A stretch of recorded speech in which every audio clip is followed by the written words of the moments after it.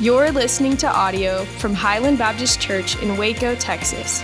To find out more about Highland, go to www.hbcwaco.org. Amen. Good morning, 10 o'clock. You can be seated. No filler stories. Let's go straight to God's word. 2 Corinthians chapter 5. So if you have your copy of God's word with you, let's turn there together. New Testament, Matthew, Mark, Luke, John, Acts, Romans, 1 Corinthians, and then follows 2 Corinthians. We'll go to chapter 5. It's where we've been the last 2 weeks. We'll still be there 2 weeks to come and there today as well. 2 Corinthians chapter 5, Paul is writing to the church of Corinth, but it's just as if God's word is speaking to us today. God's heart is speaking to the heart of his people today. 2 Corinthians chapter 5, let's pick it up in verse 6. That's where we dropped off last week. We made it all the way to verse 5, so let's pick it up here in verse 6. 2 Corinthians chapter 5, verse 6. So we are always of good courage. We know that while we're at home in the body, we are away from the Lord, for we walk by faith, not by sight. Yes, we are of good courage, and we would rather be away from the body and at home with the Lord. So whether we're at home or away, we make it our aim to please him. For we must all appear before the judgment seat of Christ, so that each one may receive what is due for what he has done in the body, whether good or evil. Go ahead and keep your Bible open. There are 4 things that I want you to see from this passage, 4 truths or principles that come from this really rich passage here in 2 Corinthians chapter 5. So if you're a note taker, you can write these 4 things down. If you're not a note taker, you can consider these things with me this morning. The first thing is this: because we are not staying here, we can be of good courage here. Because this is not our permanent home, we can be of good courage. Now remember, Paul was a man who was constantly on the brink of death. The Jewish leaders wanted him dead. The Greek leaders wanted him dead. The Romans wanted him dead, and according to church history, eventually did kill him. Religious leaders wanted him dead. Non-religious leaders wanted him dead. On top of that, every time he traveled, there was always treachery on his journeys. There was the threat of illness, the threat of disease, and Paul knew that death could take him at any day. Thieves who occupied the roads that Paul would travel would rob anybody, would kill anybody. And on top of that, you have the hostility toward his faith, the hostility toward Paul's gospel message. And again, he knew at any moment death could take him. And he writes here how you and I can deal with that. Verse 6, maybe rather stark in light of Paul facing death, he says, always be of good courage.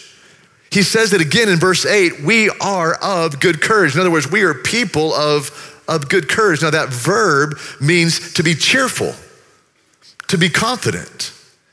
It means to have joy, to have happiness, to be confident, to be content, even when death stares you right in the face. And that is how he faced death: confidently, contently, joyfully, cheerfully, patiently, peaceably.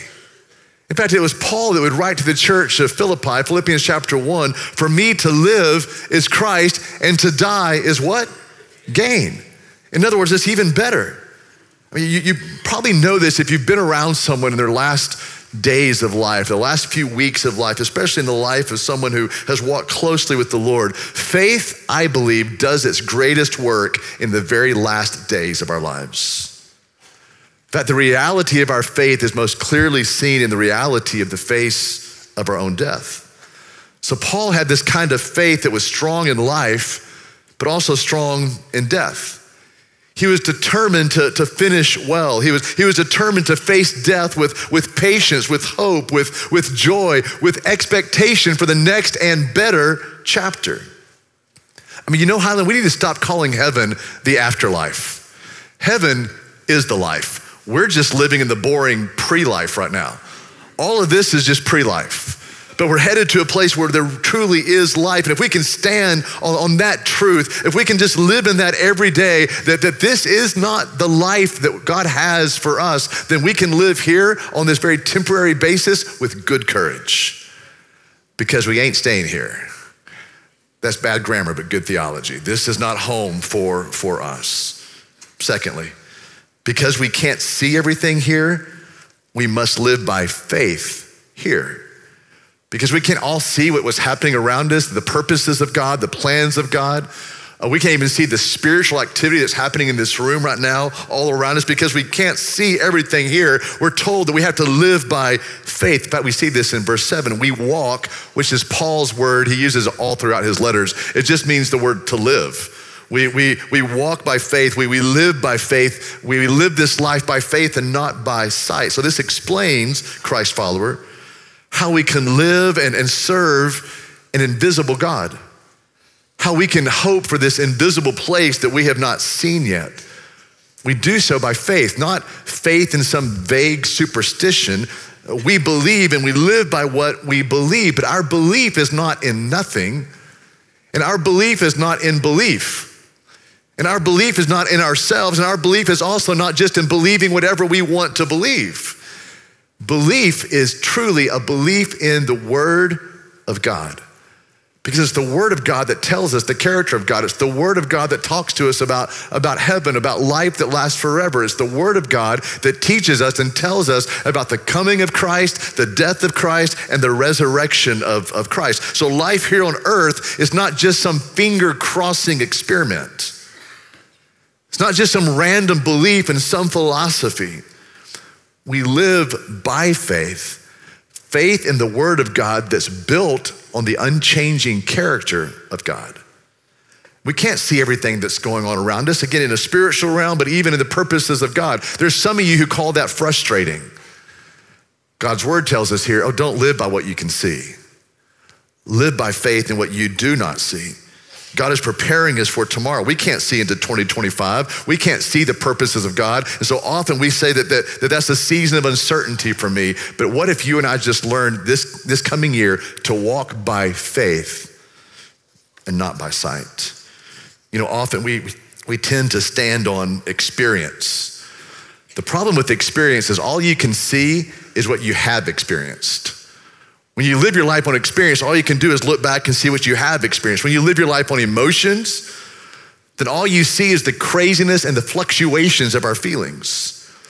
When you stand on other people's opinions of you, all you see is 1,000 different voices of people who are finite. When you stand on the flimsy ground of progressive Christianity, all you can see is a different God about every 7 years as the culture cycles through new ideas and new truths and new standards, which are usually reduced standards. But when you stand on faith in God's Word, faith in the unchanging nature of God, the unchanging character of God, you can walk, what Paul says here, by faith into tomorrow. This is walking by faith and not by sight. Thirdly, because the Lord is our everything, we aim to please Him everywhere. This is what Paul is talking about in verse 9. So whether we're at home or away, we make it our aim, our ambition, just to honor the Lord, to please the Lord. It may be important for you to know in this passage here, when Paul says home, he's talking about heaven, and when he says away, he's talking about Waco. I'm telling you, Highland, we would live our lives radically different if we constantly reminded ourselves that we're on the road right now. Every game we play is a road game as a Christian here on earth. But eventually and eternally, we're headed home. So we make it, verse 9, our aim. ESV says that. If you have the New American Standard, I actually like this word better in the NASB. It says ambition. You have the NIV, I think it says the word goal. So we make it our aim, we make it our ambition to honor the Lord, to please the Lord wherever we are, whether we're here on earth or we're in the presence of the Lord Himself. We desire to honor Him. Now, sometimes we think that word ambition is a negative word. We even use it in phrases here in our own vernacular today, like a secret ambition or a selfish ambition or a reckless ambition. But here that word ambition or aim, or again, the word goal, is a great 6-syllable Greek word, philatom etomai. And philatom etomai means to love the honor of honoring. To have a great esteem to please someone, a great esteem, a great treasuring of honoring somebody. So here we love the honor of pleasing the Lord. Christians, you and I should love the honor of esteeming Christ. So Paul is talking about being consumed with a passion to honor the Lord. He's talking about being consumed with this passion to please the Lord in all aspects of his life. And all of us in this room, we understand being consumed by something. Some in this room are consumed with wanting to have a boyfriend or a girlfriend, or consumed with having a husband or wife, or consumed with having a kid, or consumed with having relationships that are healthy around you. Sometimes we get consumed with how much money do I have, or how little can I give and still be considered a pretty good Christian. Or we get consumed of how do I fit into the social strata of this city or of Baylor or of MCC or my neighborhood. Like, where do I fit in? We get consumed with what other people think of us. And I'm probably gonna lower the attendance next week by saying this next thing, so here you go. I think we get consumed with being right. I think we get consumed with being vindicated. How do you know you're consumed with being right? You have imaginary conversations with people that you really want to sit down and tell them what you really think. And you daydream about that speech. Oh, if I could ever talk to him or talk to her, I would really let them know what I think. If you dream about that speech, you may be consumed with being right. You may be consumed with being vindicated. And Scripture is telling us here, if you're gonna be consumed, if you're gonna have an ambition, if you're gonna make something your aim to please Jesus. Be consumed with honoring Christ because he is the Lord of our lives. Paul says whether it's away or with him, here on earth or in heaven, our honor, we're consumed, our ambition is to please the Lord Jesus. I think every Christian in this house today should be marked by ambition. Christians should be passionately ambitious people, but our ambition should be for the highest goal, the noblest end. And what is the highest goal? I want to honor my Lord. Fourthly, because we will stand before him there, we do all we can in his name here. Because one day, Christian, all of us will stand before the Lord. We make this our aim. We make this our goal, to do all that we can here, while here on earth, while here on this planet, while here in the pre-life, to do everything we can for his kingdom, for his name. This was the deepest motive for Paul. What really moved Paul was this tremendous accountability that he knew was coming. The reason that we should have as our ambition the honoring of Jesus in our life is because of verse 10. I hope your Bible's still open. Because we must all appear before the judgment seat of Christ. So Paul's ambition was driven by this reality that he would have to give an accounting for all that he had done in this life here. So our ambition, Highland, to honor the Lord in everything we do is fueled by this truth that one day every person in this room, Christian, yes, we will have to give an accounting for the way we lived our lives. Those 4 words should be in our mind every day this week. The 4 words in verse 10, we must all appear. We must all in this room appear before Christ. That shows the comprehensiveness and the inevitability of this event. There's gonna be a day I will stand before the Lord and I will hear from him the real verdict on my life, the real verdict on my ministry, the real verdict on my service. Now, please take note of this, Christian. This is not a judgment for sin. Where was our sin judged? At the cross of Christ. So we are already forgiven of that. So if sin becomes an issue at this judgment, then somehow that means the cross was incomplete, and it was not. It was sufficient for our salvation and our forgiveness. So this is not a judgment on sin. Sin, Christian, has already been dealt with by the blood of Christ, but this is gonna be a revealing of our real motives, our real attitudes, so that we can see the reality of who we are. Now, some of you right now are thinking, I don't wanna do this. I don't wanna stand before the Lord. Well, here it is. Don't think this is gonna be a terrible experience, because the revealing as we appear, verse 10, as we appear before him, I think is going to show us the amazing work that God has done in our lives. I think we will all be surprised on that day. Not at what's burned up, but at what's left. I think we're gonna be able to praise God on that day that we stand before Christ himself. Even though we've gone through all these junky things in our lives, these experiences in our lives, we've made even bad decisions, all the junk that we've experienced, by God's grace, there will still be some gold and silver and precious stones that remain in our lives. So we'll see the work of God despite ourselves on that day. But also, please understand this, Highlander, brother and sister in Christ that's here today, because I don't want you to get to heaven one day and stand before Jesus and you look at him and say, Pastor John never told me this was gonna happen. You now know. Like you're all be fully warned. Should have given you a permission slip before you walked in here today. Now you know. Every Christian in this room, we will stand before the Lord. So this is accountability. It'll be at that moment that all the hypocrisies and all the concealments and all the secrets and all the facades and all the wasted, worthless, useless stuff in our lives is just stripped away completely. And God will look directly into our hearts and show us what he sees. On that day, he'll look at me and will say, here you are, John Durham, just exactly the way I see you. And that's gonna happen in the presence of God.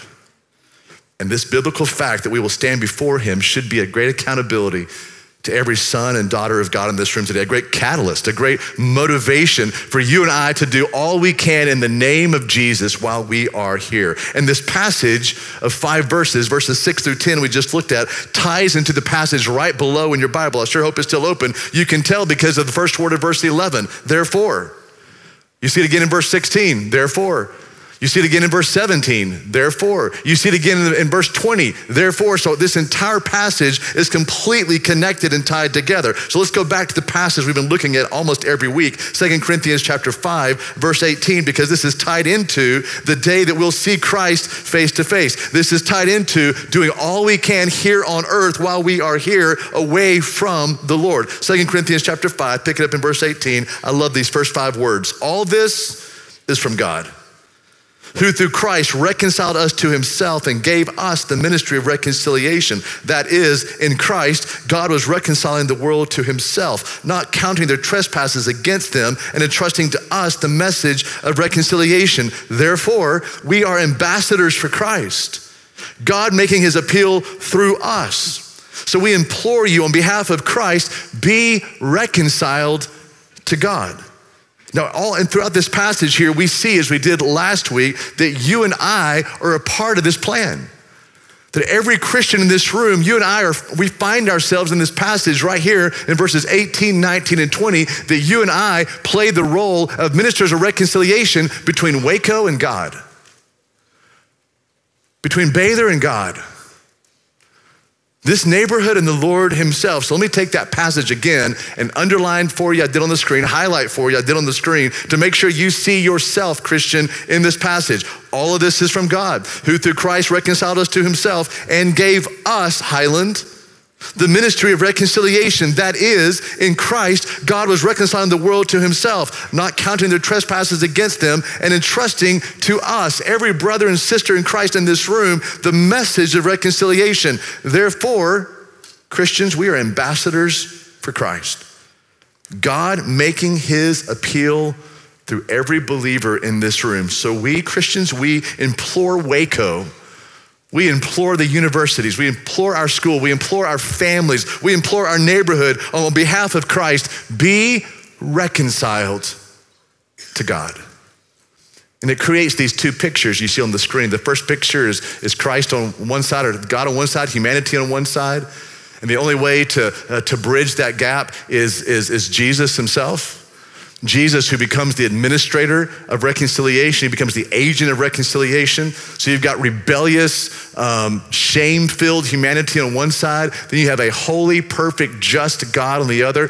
Those are irreconcilable unless Jesus comes, fully God, fully man, and lays his life down for us. He becomes the bridge between humanity and God. But what this passage is also saying is between humanity and God, you have Jesus's people pointing people to Jesus. Now just make sure we're on the same page. The bridge is still the death and the resurrection of Christ, but now you and I have the responsibility and the joyful responsibility of that to point other people to Jesus. So let's land on this thought. We live courageously by faith, aiming to please him, living for him because we're gonna see him. And so we joyfully take our responsibility or our roles as ministers of reconciliation. Basically, I just took verses 6 through 10 and 18 through 20 and just made 2 sentences out of those 8 verses. We live courageously while here by faith. What's our ambition in this life? Well, what are we consumed with? Honoring the Lord, pleasing the Lord, living for him. And what's the accountability for that? Because one day we're gonna see him. So what do? Do we live in fear? Do we just always have a holy huddle on Sunday and that's it? No, we joyfully take our roles in this city, in this neighborhood, in our homes, on our campuses, in our workplaces as ministers of reconciliation, just Jesus's people pointing others to Jesus. And future generations is the practical, if you will, outcropping of that, how we're gonna be bridge makers. 2 weeks ago, we saw how we're gonna put some money on the table and build our first ever student building for a middle school group and a high school group that is growing. Last Sunday, you saw that we're gonna redo our entire education building to make more room and more space for our preschool, our kids, our special needs ministry of Shine. So today, I wanna show you just a practical way that you and I can be bridge makers to the marginalized and the poor and the homeless in our city. We're gonna dial it up a little bit with future generations. Mission Waco has recently purchased a tract of land. You see a picture of that on the screen. It's off of University Park Drive. If you want to get your bearings straight, that tract of land is about a mile and a half southeast of the Farrell Center. So not too far away from Baylor campus. And it's actually right there on a waterfront. They're gonna build a subdivision of homes. You see that on the next screen, a subdivision up top of homes for the poor in our city, for the homeless, for the marginalized. You see on that same picture some of the renderings, the models of the exterior and the interior of some of those new homes. It's called Creekside. Let me tell you a little bit about Creekside community. There's gonna be 168 micro homes that are built there in that subdivision. Not only will it be a subdivision for those who are poor, homeless, marginalized, homeless veterans in our city and in our county, they're also gonna ask for about 10 or 12 families or couples who don't need the housing to still live there as missional couples and missional families to share the gospel, to help with Bible studies, to help with counseling, to encourage those who are living there in Creekside. It'll have a working farm, it'll have an orchard, there'll be livestock there on site as well. And in case you're wondering, because I've been asked this just a few times the last month, there are working models just like this happening around the nation today, including outside of Nashville and a little micro home subdivision outside of Austin as well. However, there are very few, if any, Christ-centered subdivisions in our country for the homeless, for the poor, and for the marginalized. So Highland's investment into Mission Waco last year in the year 2023 was right at $21,025. That was actually you giving that. Every month we write a check to Mission Waco to help them in their ministry. They're one of our 15 or 16 partners that we give to every month, that you give to every month. So in 2024, this coming year, because of future generations, we're gonna give that $21,000 plus $145,000 to help build the first 3 homes, the first 3 micro homes there in Creekside. We're the first church to do that. The elders have also made the decision, we don't want to wait for money to come in from future generations. We want this to be a gift of faith to Mission Waco. So a few weeks ago, John Calloway, the executive director of Mission Waco, came to our church and picked up a $132,000 check for Highland to be the first church to build 3 homes within Creekside. Now, John told me, I don't know if he did this or not, he said, I'm gonna make a photocopy of this and carry this check into every church I can get into and say, hey, Highland built 3, surely you can build 3 as well. So you have become the leveraging for other churches. How amazing would it be for churches around our nation to build subdivisions like this in the name of Jesus while we're still here, in the name of Jesus, to share with those who are needing home, needing help. So last week in the mail, you should have received a packet about future generations, what it means, what we're doing. The total amount that we need to raise is $6.1 million for all these things on campus, for Mission Waco, for some more parking. You should have also received in the mail that day a registering your financial commitment. It's a card that looks like this. This is really helpful to us because it lets us know how we're doing tracking, getting that money in. On the back side of that card, there's a little QR code if you're interested, or you can fill out the card and drop the card off. Your name, your email address. If you're willing to give a one-time gift, or would you be willing to give over the course of the next 18 months? Or college students, the challenge for you is to give over the course of the next 24 months, actually. But we'd encourage you to turn this in. Someone asked me this week, Pastor John, how many people do you think will give to future generations? And my answer, even though it sounds a little snarky, I was being very real about it. 100%. Like I would love 100% of Highland to give to this. So if by God's grace you can give $10, give $10. If by God's grace you can give $1 million, give $1 million. Yeah, most of us are somewhere in between, aren't we? Somewhere between the $10 and the $1 million.